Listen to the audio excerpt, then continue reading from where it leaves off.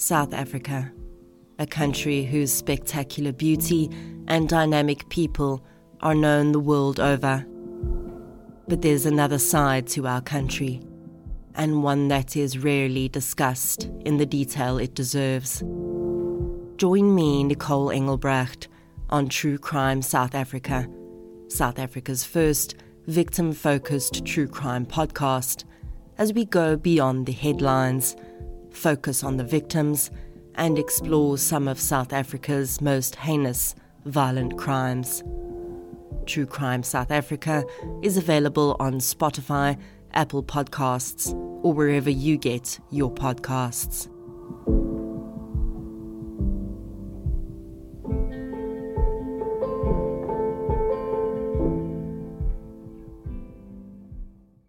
Save big on your Memorial Day barbecue, all in the Kroger app. Get half gallons of delicious Kroger milk for $1.29 each. Then get flavorful Tyson natural boneless chicken breasts for $2.49 a pound, all with your card and a digital coupon. Shop these deals at your local Kroger today, or tap the screen now to download the Kroger app to save big today. Kroger, fresh for everyone. Prices and product availability subject to change. Restrictions apply. See site for details. Dawn and Kevin. The two teenage boys had become fast friends. They were always around one another, usually referred to in the same breath by their friend group. But Kevin's mom, Linda, wasn't so sure about letting Kevin stay the night with Dawn, the night of August 22nd, 1987. One of the most recent times Kevin had stayed at Dawn's, Dawn had argued with his dad, and the two boys had gone to stay the night with another friend without letting Linda know first where they would be. She'd been worried the next morning when she didn't know where her son Kevin was, and now that Kevin was asking to stay the night again, she was worried about a repeat of that situation. But he was a strong-willed teenage boy. He and Dawn were both good kids, and despite a couple hours of concern, he had been fine. So, Linda agreed for Kevin to go. At around midnight, the boys had come, loaded up with Dawn's cherished .22 rifle and a flashlight, to ask Dawn's dad if they could go spotlighting. Spotlighting is the practice of using a flashlight to temporarily blind one's prey in order to kill it. While spotlighting is illegal, the place where they would be hunting was close to home, in the woods down by the train tracks, in an area that Dawn knew like the back of his hand. So, Dawn's dad, Curtis Henry, gave his permission for them to go. However, when Curtis rose early the next morning, only to realize that the two boys weren't home as they promised they would be, he was likely both upset and perhaps even a little bit worried about them. When Dawn's father called Kevin's mom, Linda, the next morning to ask if Kevin and Dawn had stayed the night at her house, I can only imagine that she was also furious. Had they done the same thing again? This time, though, Kevin didn't come home. This time wasn't just a case of misunderstanding. This time, a parent's worst nightmare had become reality. This is the case of Dawn Henry and Kevin Ives.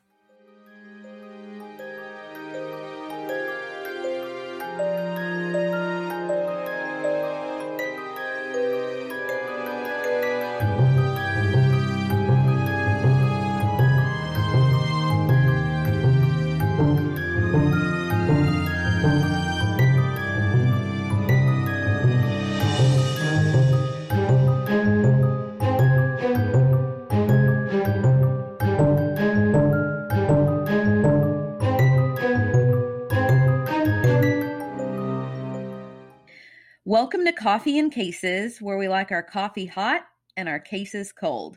My name is Allison Williams. And my name is Maggie Dameron.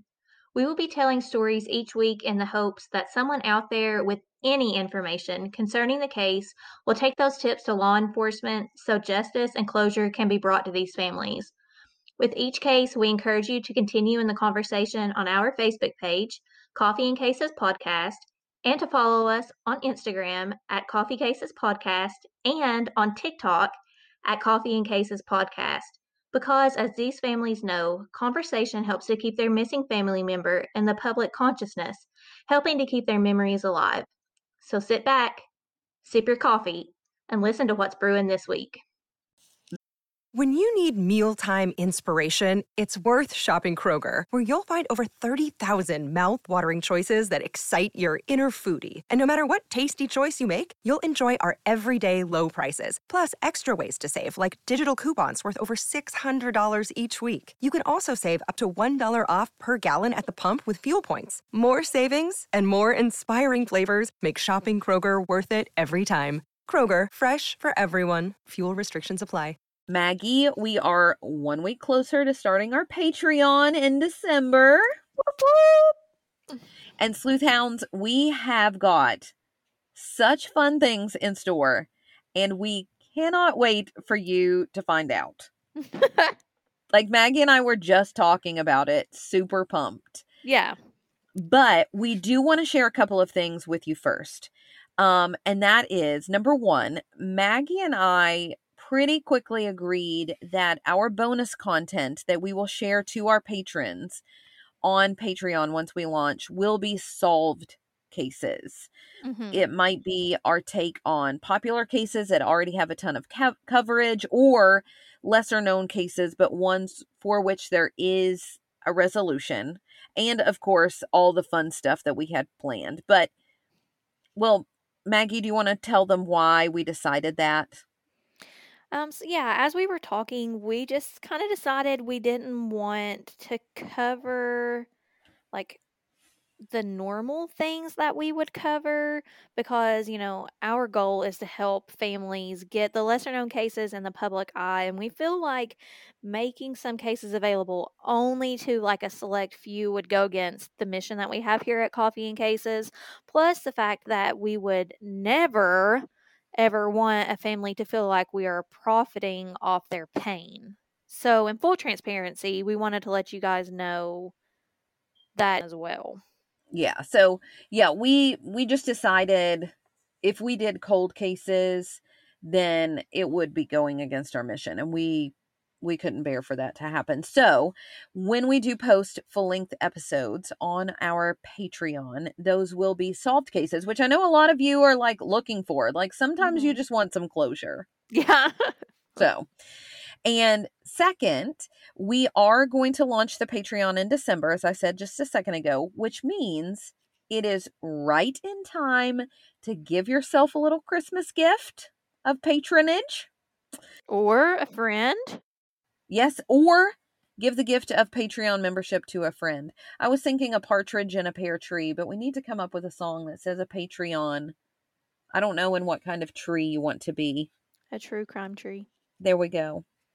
But we wanted to also let you know kind of what you'll get with that membership.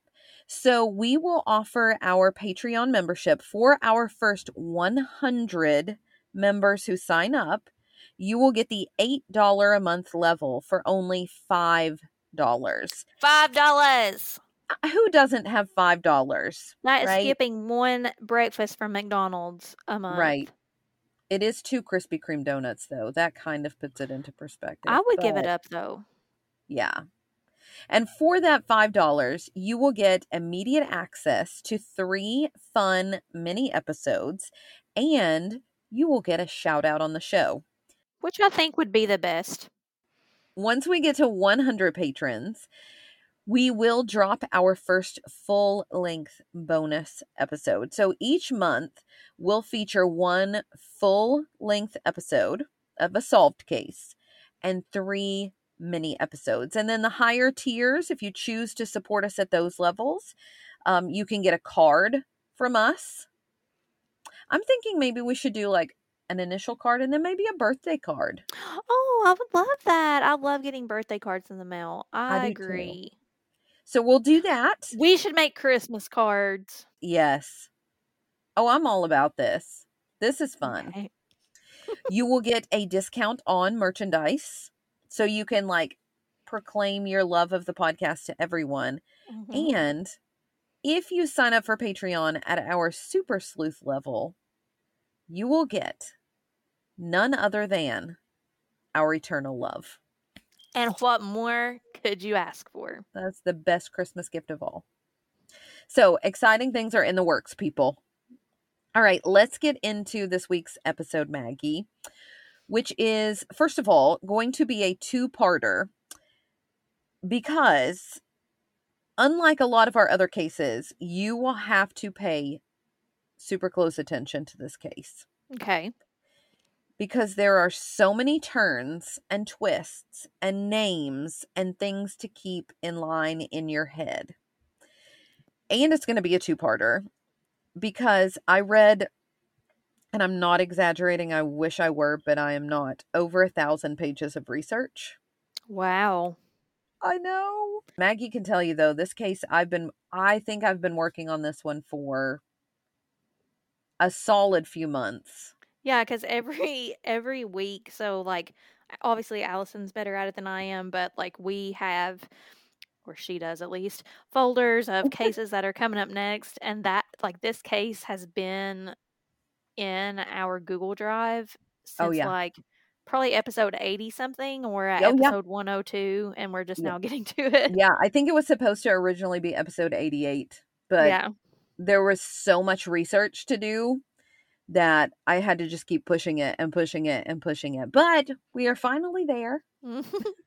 And a lot of the research that I read included files that were released by the FBI under the Freedom of Information Act, newspaper articles, and I actually did, this is the first time I've really done this. I've kind of listened to snippets here and there, but I did listen to several podcast episodes about the case, particularly the extremely informative series that was done by True Crime Garage. So my information is coming from all kinds of different sources. And be prepared to be both shocked and infuriated. Oh, the very best kind of podcast. That's right. Here we go. So what the Henry family and Ives family didn't know after that intro that I gave you, when, you know, both sets of parents are waking up and don't know where their sons are, right? What they didn't know when they were looking for their sons is that local law enforcement had responded to a traumatic scene in the early morning hours of August 23rd, 1987, of an accident that had involved both Dawn and Kevin. So from your intro, I thought two things. One, I can totally understand why spotlighting is illegal. I feel like that is super dangerous. Yeah. Because you could easily shoot something that is not an animal and you've like temporarily blinded them. So I'm wondering if that's the type of accident they're responding to, or if it's something like Fried Green Tomatoes, except worse, where there's an incident with the train track. The train track. Okay. So around 4 a.m., a Union Pacific train headed north on the tracks from Texarkana toward its final destination of Little Rock, Arkansas, came barreling through the small town of Benton, Arkansas, where our case this week takes place. As the 75-car, 6,000-ton train neared the Crooked Creek Trestle in Alexander, engineer Stephen Schroyer, conductor Jerry Tomlin, and crew member De Lamar saw something on the tracks. At first, it just looked like a dark spot on the tracks, but because of the train's speed of 55 miles per hour, the objects were quickly coming into view. The men started thinking, are we seeing this correctly? And they were, Maggie, because all the men saw the same thing. There on the tracks were two teenage boys. They were lying parallel to one another across the railroad tracks. So like almost in like an old-timey like Western. Yes. Like they're across the tracks. Yes. So their arms are at their sides. Their heads were up against one rail, and their legs were draped over the other rail with their feet hanging over. Next to one young man, they also saw a glint of light reflecting off of what appeared to be a rifle. And remember, they were going out spotlighting, so that would make sense. And the boys were covered, as well as the gun, but the boys were covered from waist to knees with a light green tarp that they said kind of looked like the kind of tarp that you might use to cover a boat. Immediately, members of the train crew applied the train's emergency brakes. They began blowing the horn, and I'm sure every ounce of their being was begging, like willing the boys to move out of the path of the train in time. Yeah, because it takes a while for them to stop. Yes. And I mean, these trains had hit things before, right? A train is just as likely to hit an animal as a motor vehicle is. Right? So I didn't know that, but that makes sense. Yeah, I actually looked it up. So legit fact there. But yeah, I mean, and you think like how many times have you like slimly avoided hitting, say, a squirrel or a cat or, you know, some other kind of animal? And that's only because you can swerve out of the way. A train can't. Right. And these are people we're talking about. Right. Yeah. And so like these members of the train crew, they had hit like deer and dogs and things like that before. But you're right, Maggie, these were people. But what they noticed was that the train's horn had no effect. They didn't move. The vibrations of the track had no visible effect. They didn't even flinch. And according to the True Crime Garage podcast, the train crew felt as they hit the first boy, then the second, and then the gun.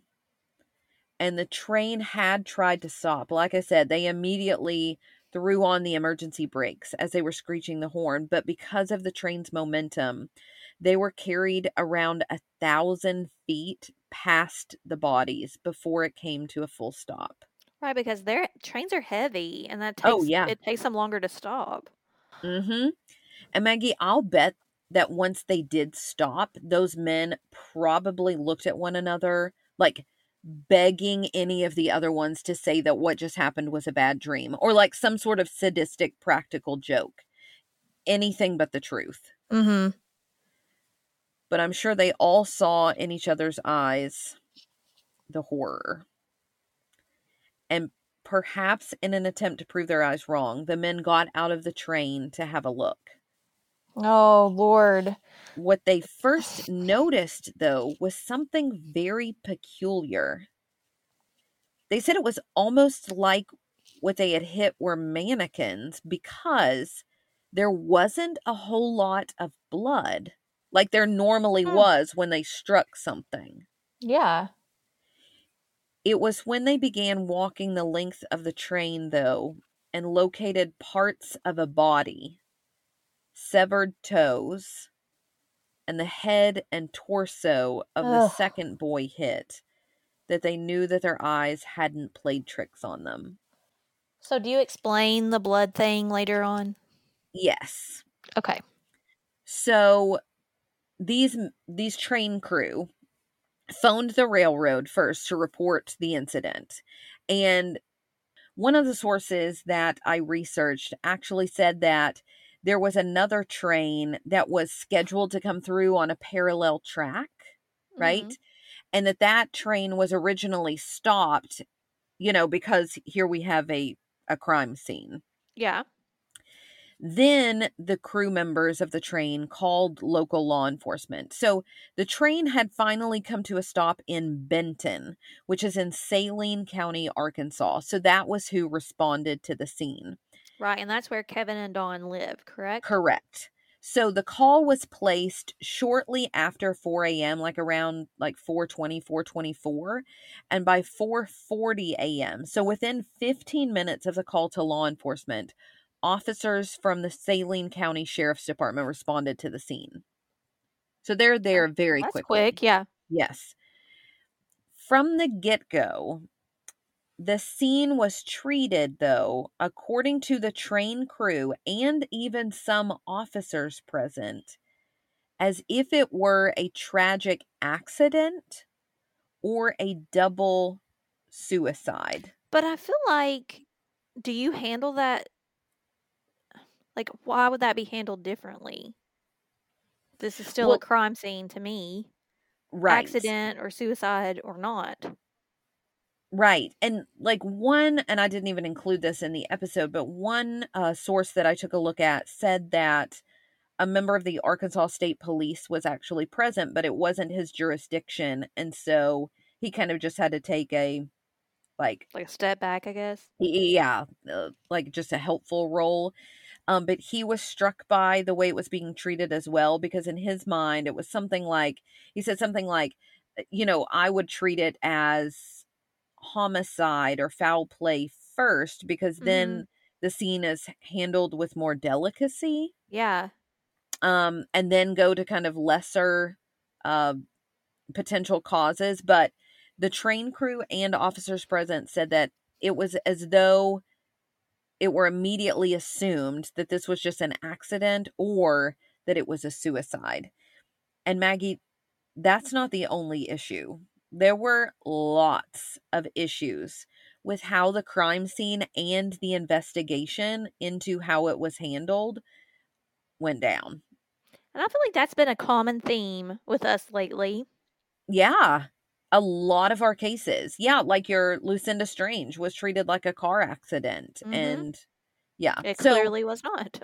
No. And in this case, first, there was no care given to preservation of the scene.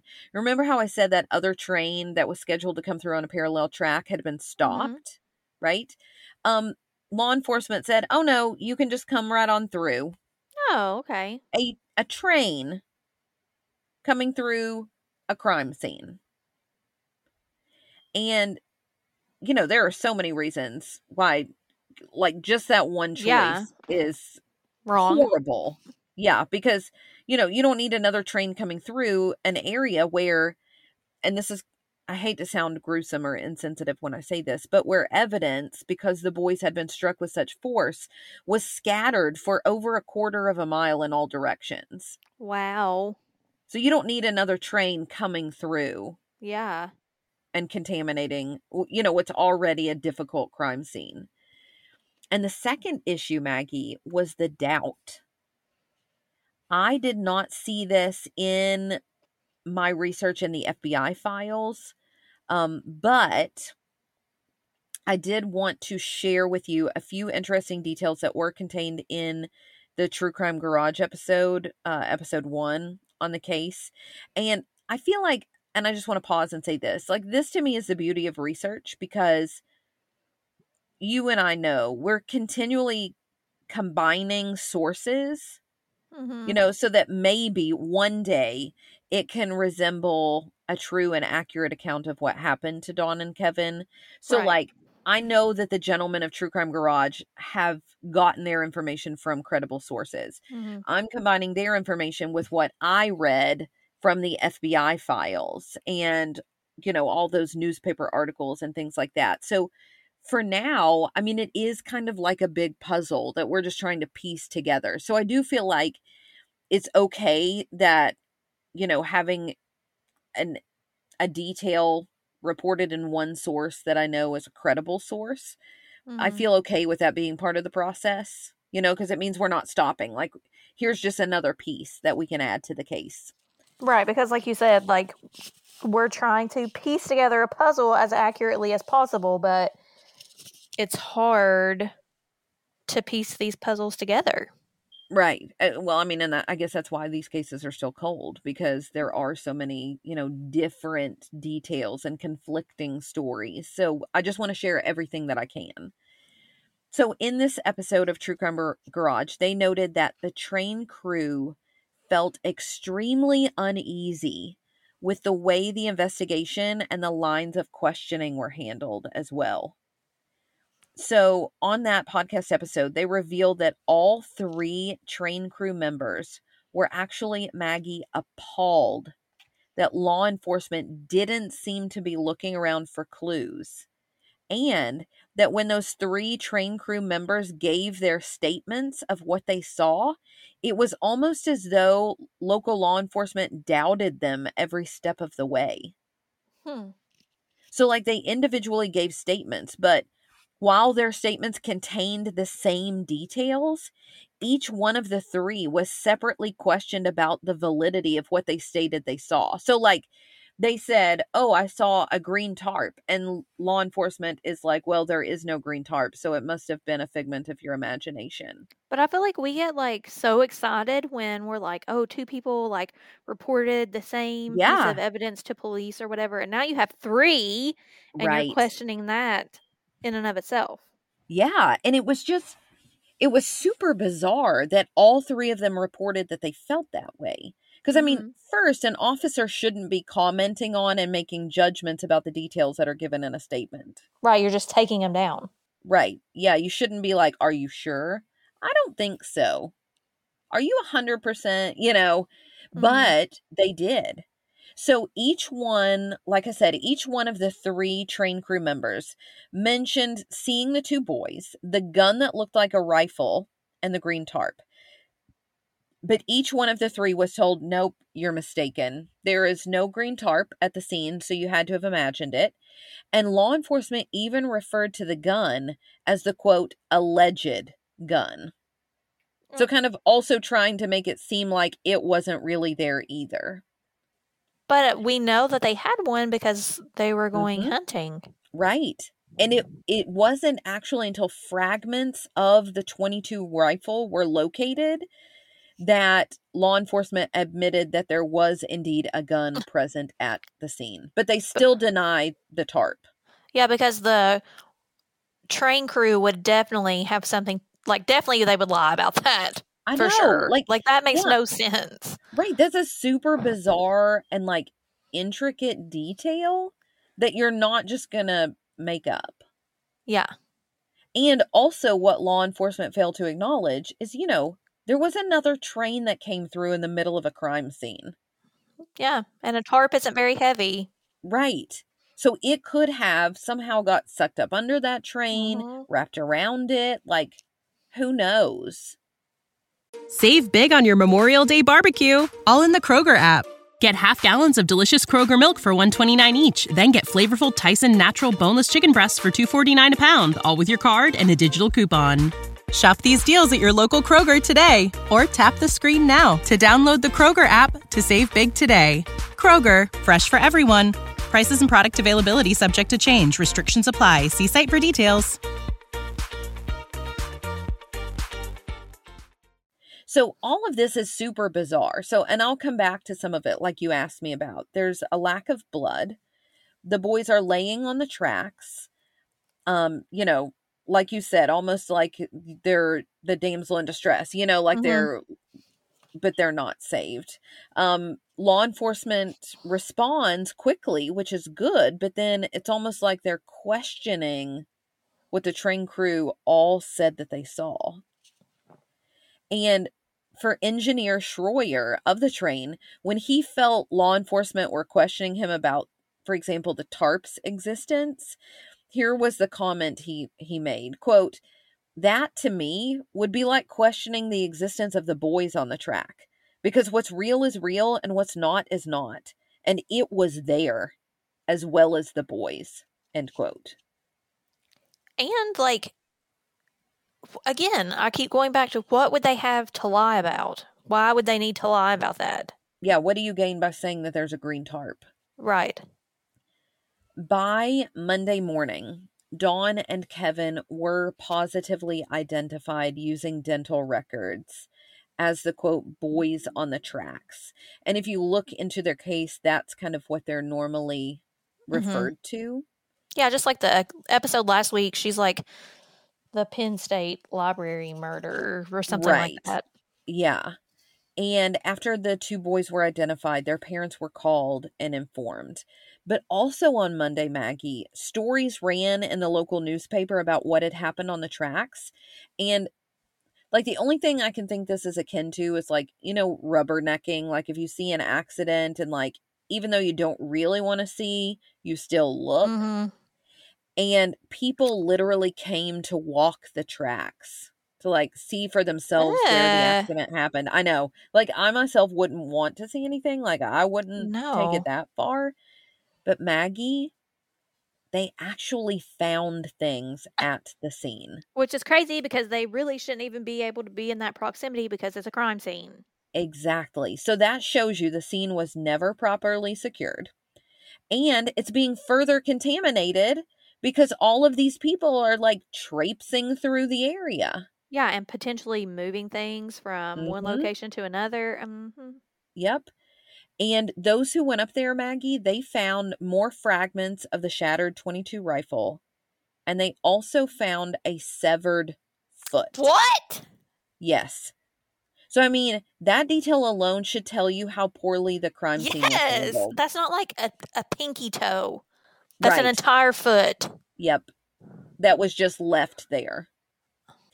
One other person did walk the length of the tracks. And this part, if I'm honest, I do understand. Because that person was Larry Ives, Kevin's father.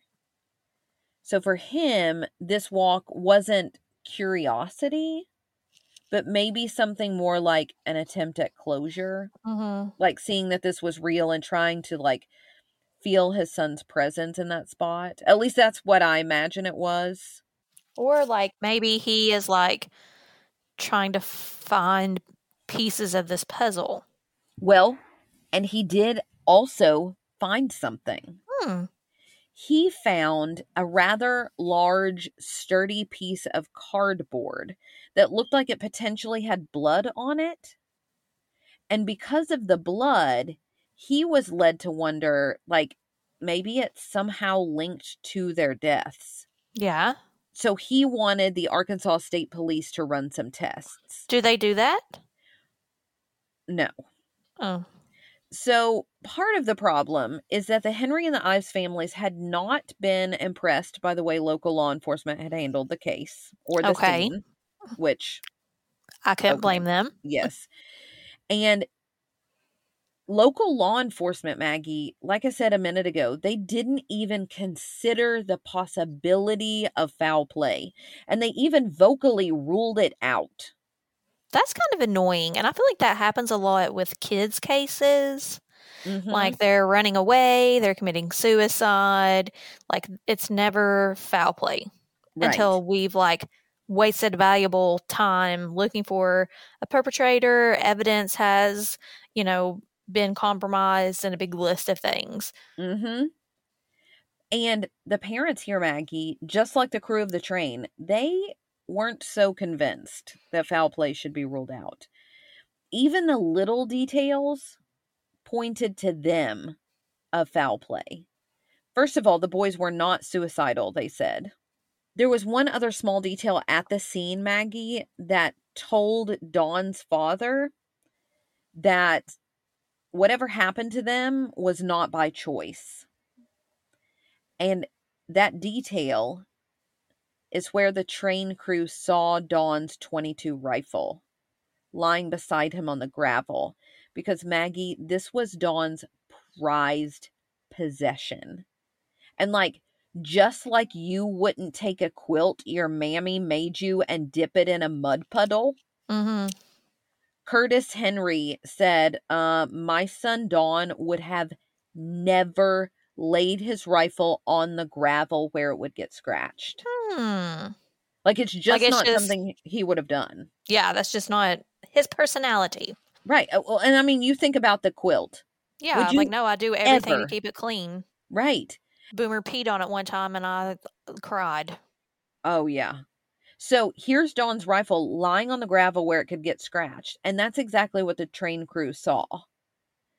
And on top of that, the crew maintained, and this again, according to the True Crime Garage episode, that there would have been no likelihood, this is what the train crew said, no likelihood of two separate individuals who would be able to lie across the tracks and not move a muscle for the full mile or so that they would have felt the vibrations of the train coming. See, that's what I was thinking too. Like, I think even if they were suicidal, like, that to me would be a very difficult way to decide to carry out killing yourself. Mm-hmm. Is laying on a train track, listening to the train blow its horn, and like Oh, yeah. laying dead still, even with the like vibrations of the tracks. Like, I feel like they were already dead when they were placed there. Well, and that's also what many, many, many people believe. Because, like, the train crew were basically like, first of all, there's no way one person could do that. But even if one person Mm-hmm. could, you're talking about two people here. And you're telling me both of them, like, lay there so still and didn't move a muscle? Maybe unless they So, were drugged. well, and I'll kind of get into that. So once you take all of those details, the gun, them not moving, The lack of blood. yeah, law enforcement saying that there's no foul play, like all of these weird things that are happening.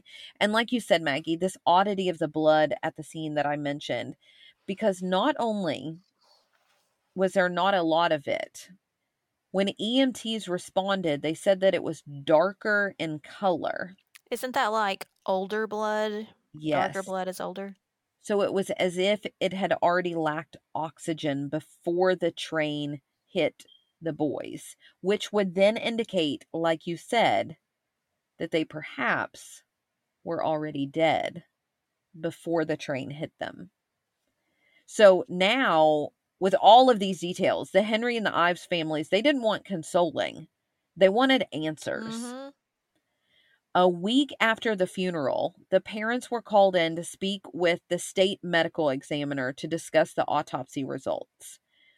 Also present were Arkansas State Police, which made Curtis Henry super happy because remember, he brought them that bloodied piece of cardboard. Oh, yeah.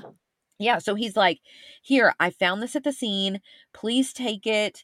There's blood on it. Would you test it? He was told that it would be tested, but it never was. But that wasn't the only disappointment from that day's conversation. The parents also heard some information from Dr. Fahmy Malek, who was the state medical examiner in Arkansas, that just didn't make sense to them. A lot of this case so far hasn't made sense. Yeah. He told the families that he had conducted all of his required tests and that based upon what he found in the autopsies, he had come to only one conclusion. The boys had consumed so much marijuana that it had caused a drug-induced coma or psychosis, which is why neither of them had moved as the train approached, and what had caused their, in his estimation, accidental deaths. Okay, so I know that we do not know a lot about marijuana. Right. We've You talked did not about even this with know it the was Carly called the Lane devil's Gazette. lettuce. Yes. Yeah. But is that a thing that you can smoke so much marijuana that you go into a drug-induced coma? I'm with the parents on this one, Maggie. I've never heard of such a thing as someone being knocked unconscious. I mean, like, I know, like, sometimes don't people get, like, sleepy? Right. But I wouldn't think you'd be knocked unconscious. Right. And there were other pathologists I'll get into in a second who would disagree with what Malek ruled. But so did their parents. I mean, they started asking questions like, you know, how much marijuana would it have taken to cause something like that? Right. You know?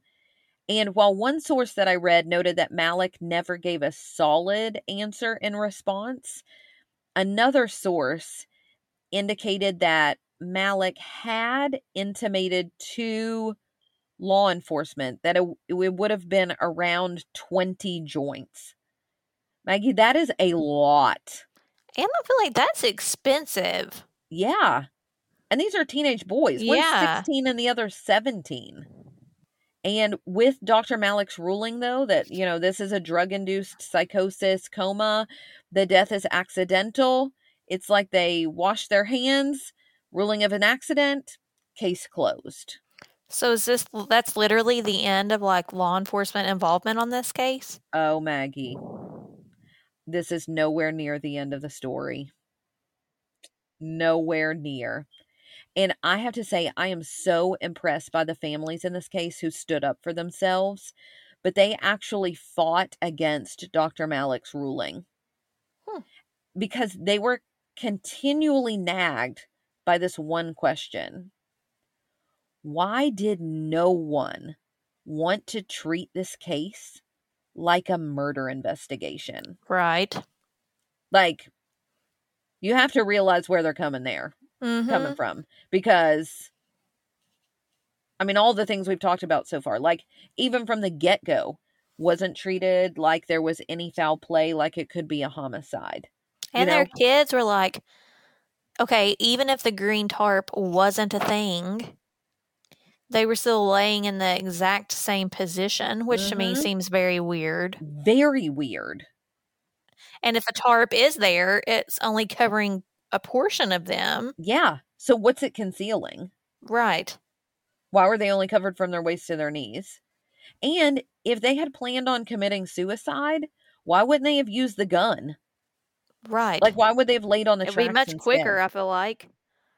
Yeah, so there are a lot of questions that are not being asked, let alone answered. So one might normally think, Maggie, well, a medical examiner is a trained professional, right. So they would know more than a normal person. Right. But that might not be the case with Dr. Fahmy Malik, because he didn't exactly have an impeccable record. In fact, there were more botched exams and rulings leveled at Malik than I can count. Like, I have pages and pages and pages and pages of research all about families who fought against his rulings. So why would he still be the state medical examiner? Part of that I'm going to get into in the next episode. Oh, okay. He had some potentially friends in high places. Okay. But I will tell you now about a couple of the rulings which are questionable. Some are before and some are after Dawn and Kevin's case. So, a case in 1988, a young man's death was ruled a suicide, despite the fact that the gun supposedly used to commit the suicide was found outside the home, and the young man was inside the kitchen with the bathtub water running. And for this to be a suicide, the young man would have had to have shot himself in the chest while outside, come back inside, turned the water on in the bathroom, then come into the kitchen, all without getting blood on the door handle into the house or on the faucets. And the gun, which had been handled by the stepmom only the day before, was absent of all fingerprints except for her stepson's. And there were no powder burns on his hands and arms, any proof of him actually firing a weapon. But Dr. Malik ruled it a suicide. In the previous year, in 1987, a woman's death was ruled a suicide, despite the fact that the night before she had filed a police report saying that her husband had been trying to kill her. Oh, okay. And there were at least 2 cases in which Dr. Malik testified about a body during an autopsy when he himself wasn't even present while the autopsy was being performed. Can you do that? No. And one article in the Gazette by Bob Wells noted that one case had Malik testifying about an autopsy that was done, while evidence revealed that Dr. Malik was actually on vacation, not present at the autopsy. He doesn't have very much credibility. No. I mean, I'm not even telling you the crazier ones. Like, there was one where a guy, like, he died of an ulcer, but his body was found, like, his head was missing. Ugh. Okay. I don't know how you die of an ulcer and then all of a sudden your head is gone. Yeah, your head just explodes. Right? So, like, there was all kinds of questionable rulings. And in terms of Dawn and Kevin's case, according to one resource, Dr. Malik made the judgment that the THC intoxication had immobilized them on the track, and he had come to that conclusion without doing a mass spectronomy, which is the only way to fully reliably test for drugs present in Dawn and Kevin's systems. So he's like, this is what it is, but he doesn't do like the actual reliable test to see. I feel like we need a second opinion.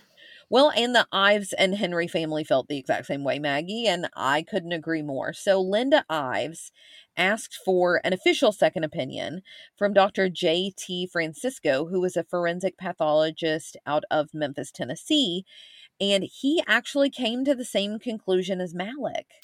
Huh. But the families soon found that even this Dr. Francisco had only tested Kevin's urine and had not tested blood from both boys, nor urine from Dawn, and that he had agreed with Malik because he just assumed that because one test that he did matched Malik's results, and he believed that Malik's labs use standard procedure, well, you know, if one result matches, well, then the others probably would have as well. Right. And so he just agreed with Malik But based I feel on like that's one not, common test. Yeah, I was going to say, like, I feel like it's not very thorough. Like, okay, one thing matches, it all's correct. Moving on. Right. And notice, I said testing the urine. Like, he's not doing that mass spectronomy test either. Luckily, the parents, particularly Kevin's mom, Linda Ives, refused to stop until pathologists who specialized in marijuana were able to test the samples, especially after other doctors, like Dr. James Garriott in March 1988, agreed with Linda Ives, saying that it was not probable that any amount of THC could have the effects that Malik alleged they had. Like, this doctor saying it would not make you pass out and be immobilized. Right. Like, that is not an effect. And especially couldn't make, like, this doctor saying, especially Dr. Malik shouldn't be making claims like that without checking for the presence of the drugs in the boys' systems, like using that mass spectronomy. Another doctor, a Dr. Arthur J. McBray from North Carolina, who is a toxicologist, agreed that he had never heard of anyone being rendered unconscious from exposure to THC. And he actually said that Malik's ruling was, quote, very bizarre, end quote. Which I agree. Oh, absolutely. But when Linda Ives tried to bring in those specialists, Maggie, she's like, I'm not going to stop until you have, you know, these forensic pathologists who specialize in marijuana test the fluids. When she tried to bring in those specialists, they were blocked from access to fluid and tissue samples. Really? Can they do that though? Apparently they can.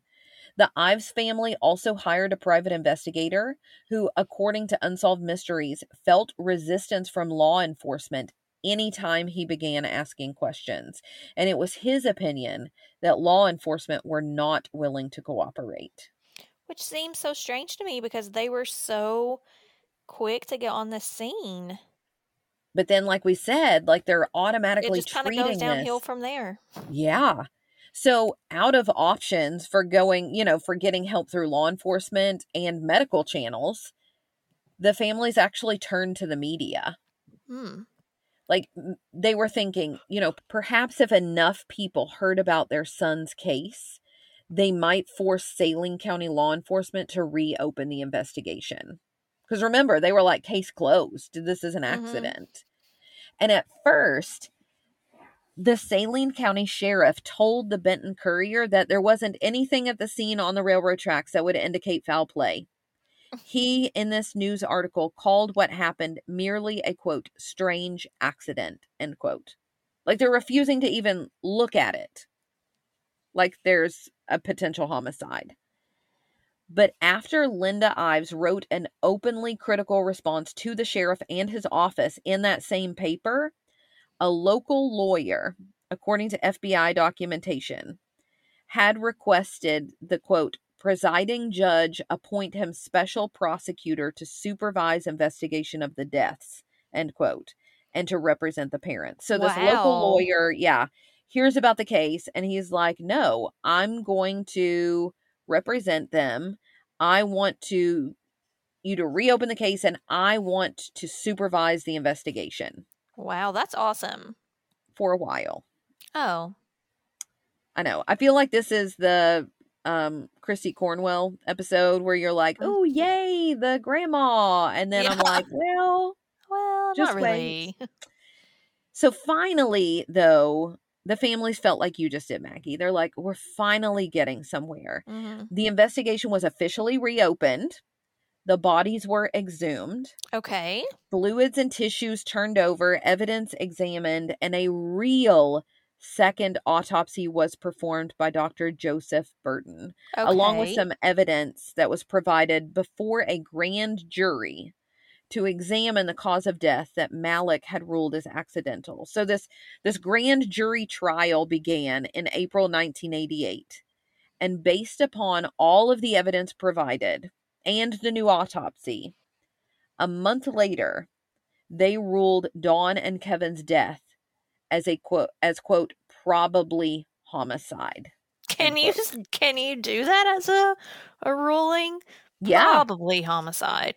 Right. So, but at least for the family, we finally have the word homicide in there. Yeah. And we've gone from accident, suicide, to now probably homicide. So we're making steps. Yeah, evidence is leaning toward it being homicide. So here's how they came to that conclusion in that grand jury trial with the new information that came out. The second autopsy, Maggie, revealed that there was bruising on Kevin Ives' left cheek, akin to an injury as if he had been hit hard with the butt of a rifle. This blunt force trauma to the head wasn't obviously the kind of injury that would be sustained if he were in good health before the train hit. Right. Additionally, part of the evidence was the shirt that Don Henry had been wearing that night. The shirt, when they found it, Maggie, was not on his torso. It was found separately. However, Dr. Burton, when he was doing the second autopsy, had noticed what appeared to be a defect in the back of the shirt that was in the same spot that would correspond with a cut that he had noticed on Dawn's back. When the shirt defect was analyzed under a really powerful microscope, there was evidence of blood, and it was clear that the hole in the shirt was a cut. So like someone had stabbed him? Right. Yes, this was a cut made by something sharp like the blade of a knife, and it wasn't a tear. So again, like this is an injury not consistent to the boys being run over by the train. Mm-hmm. Those details, combined with Dr. Burton finding large amounts of blood and fluid in their lungs at the time of death, and the responding EMTs noting the lack of blood at the scene and it being dark, ruled that none of those details were consistent with Dr. Malek's ruling that their death was instantaneous and accidental. Instead, it was extremely probable, given the injuries, that Dawn and Kevin were either incapacitated by their injuries. So I, literally as you were reading that, I was like, I wonder if he was paralyzed. Yeah, they were either incapacitated by their injuries or were dead before being placed on the tracks. Which then goes back to that piece of cardboard. Was that used to drag the bodies onto the tracks? And we'll never know because that cardboard wasn't tested.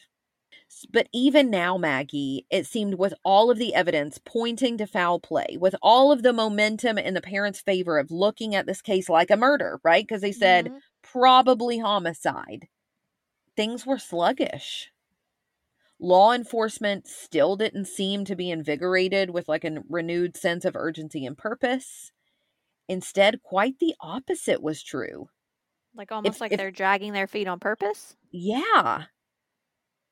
it felt like they were even more reluctant to investigate than before.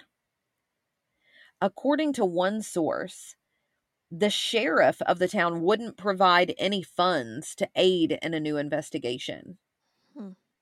But witnesses were beginning to come forward, many of whom were telling similar stories, most linked to local drug trafficking activity. And much of that activity, Maggie, was allegedly linked to both law enforcement and political figures. So now many began to speculate, was that the reason that no one wanted to truly investigate Dawn and Kevin's deaths? Because too many powerful people were linked? This kind of reminds me of, what was the case where the girl was in the kudzu vines in the graveyard? Karen Swift? Yeah, this kind of reminds me of her case a little bit. Mm-hmm.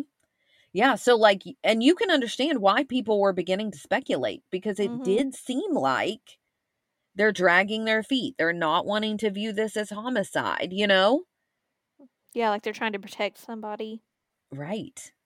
Because of Malik's mistakes, particularly in Dawn and Kevin's case, many were calling for his job. So they were putting a lot of the blame on him, right? Like, how could you call this an accident when it's clearly not an accident? Like, obviously, this jury overturned your ruling. So it wasn't a very good ruling in the first place. In fact, according to an expose in the LA Times by James Risen and Edwin Chin, after the grand jury overturned Malik's ruling, then Governor Bill Clinton hired 2 pathologists to perform a job review of Dr. Malik. However, they determined that Malik had done a wonderful job as state medical examiner, and instead of being fired, he should actually get a pay raise. Something that 2 months later actually happened when the state legislature passed a proposal from Clinton that raised Malik's salary by 41.5%. What? Yep. Okay, well, I feel like I do a wonderful job every day. Can we raise teacher pay by 41.5%? Yeah. Yep. So instead of those who were involved in the Henry and Ives investigation who had botched justice at every turn being reprimanded or sanctioned for their mistakes, it felt to many like they were instead being rewarded for impeding justice. Here it had to be so infuriating to these parents, though. Like, this guy didn't even do the proper tests. You know what I mean? And he's making a ruling that other medical professionals disagree with. Like, it goes to trial and he's overturned, but instead of being reprimanded, he gets a pay raise. Yep. While Clinton later claimed that he raised the salary of the state medical examiner position in order to make it a more competitive salary for when they hired Malik's replacement, to the Henry and Ives families, it didn't feel that way. It seemed just another overly complicated roadblock. But let me give a concrete example to illustrate how complicated this investigation was becoming and how unlikely it was seeming that the Henry and Ives family would ever get the full truth, at least not without working through a lot of yellow tape first. And the problem was, Maggie, figuring out who was putting up the yellow tape. In an article in the Wall Street Journal by Micah Morrison entitled The Lonely Crusade of Linda Ives, when a new sheriff took office in Saline County, he vowed to crack down on local drug use, right? That's just what we need. Remember, all the stories are law enforcement and local politicians are involved, right? Deputy Prosecutor Gene Duffy was put in charge of a new drug task force. Based upon community interviews, Duffy quickly believed that the community was being utilized for planned drug drops. Wow. So they heard all these stories about planes that had been flying low without their lights on, dropping something and then quickly flying off. But what Duffy really recalled was the odd comment that the previous prosecuting attorney had told her when she took office. Quote, You are not to use the drug task force to investigate any public official, end quote. Like, that's a weird comment, and perhaps became more concerning when her force's undercover agents began coming back to her to inform her on the links between local drug trafficking and several public officials. She actually reported those links to her supervisors at the U.S. Attorney's Office, but instead of being rewarded for her work and potentially rooting out the corruption, only 8 months into her role, she was fired. Let me guess, that's what I was going to say. She was fired. Yep. According to that Wall Street Journal article, quote, amid allegations of financial mismanagement, child abuse, and official impropriety, end quote. But Maggie, those charges were investigated, and the Arkansas State Police found no basis for any of them. So it's almost like she's finding connections, and when she tries to report them, she's fired. And these are connections to drugs that we think could have a link to Dawn and Kevin's deaths. I feel like this is going to be like a common occurrence with this case. Yes. There were even more stories that surfaced placing one very interesting public official not only with the local drug dealings, but also placing him at the train tracks the night Dawn and Kevin died. And that man just happened to be the local lawyer who asked to be the parents' lawyer and be special prosecutor in the new investigation into the case. Please tell me we go into more detail about why he would have been at the train tracks that night. We will in the next episode. Okay. So this is someone who, Maggie, as a result of that position, would have his hand in all of the evidence. Right. And a list of all of the witnesses who said they had knowledge of the crime. So when not one, not two, not three, but multiple witnesses end up dead before the trial, things are looking even more suspicious. Oh, I would be moving towns. Well, when Duffy, remember she was in charge of that drug task force, was subpoenaed to provide a list of her confidential informants to the very person her informants were saying was linked, she refused.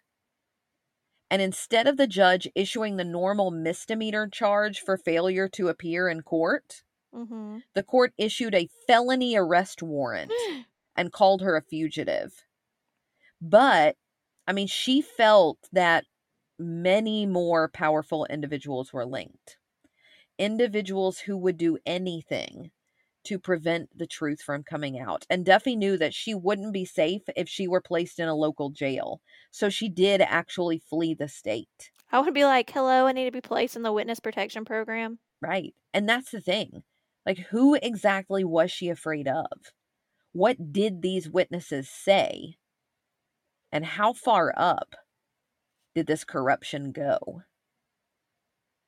And why, in February 1998, despite all of the testimony and witnesses supposedly coming forward, did the Arkansas FBI special agent in charge write to the local U.S. attorney to say that there was, quote, not sufficient information to support a continuance of our investigation? We cannot state with certainty a murder even occurred. There is no indication of interstate character beyond the train that ran over the victims, and there is no definitive information that supports the drug distribution matter. End quote. There are no credible interviews, nor is there any forensic evidence that supports continued investigation. End quote. So was this special agent in charge of the FBI in Arkansas right? Or was Linda Ives when she accused even the Arkansas FBI of involvement in a cover-up? Maggie and Sleuthhounds, to hear that information, I'm going to make you have to wait until next week. But what I will say is that if you think what you heard in today's case is wild and unbelievable, You just wait until next week. Ew. Until then, sleuth hounds. Again, please like and join us on our Facebook page, Coffee and Cases Podcast, to continue the conversation and to see images related to this episode. As always, follow us on Instagram at Coffee Cases Podcast and on TikTok at Coffee and Cases Podcast. Or you can always email us suggestions to coffeeandcasespodcast@gmail.com. Please tell your friends about our podcast so that more people can be reached to possibly help bring some closure to these families. Don't forget to rate our show and leave us a comment as well. We hope to hear from you soon. Stay together. Stay safe. We'll see you next week.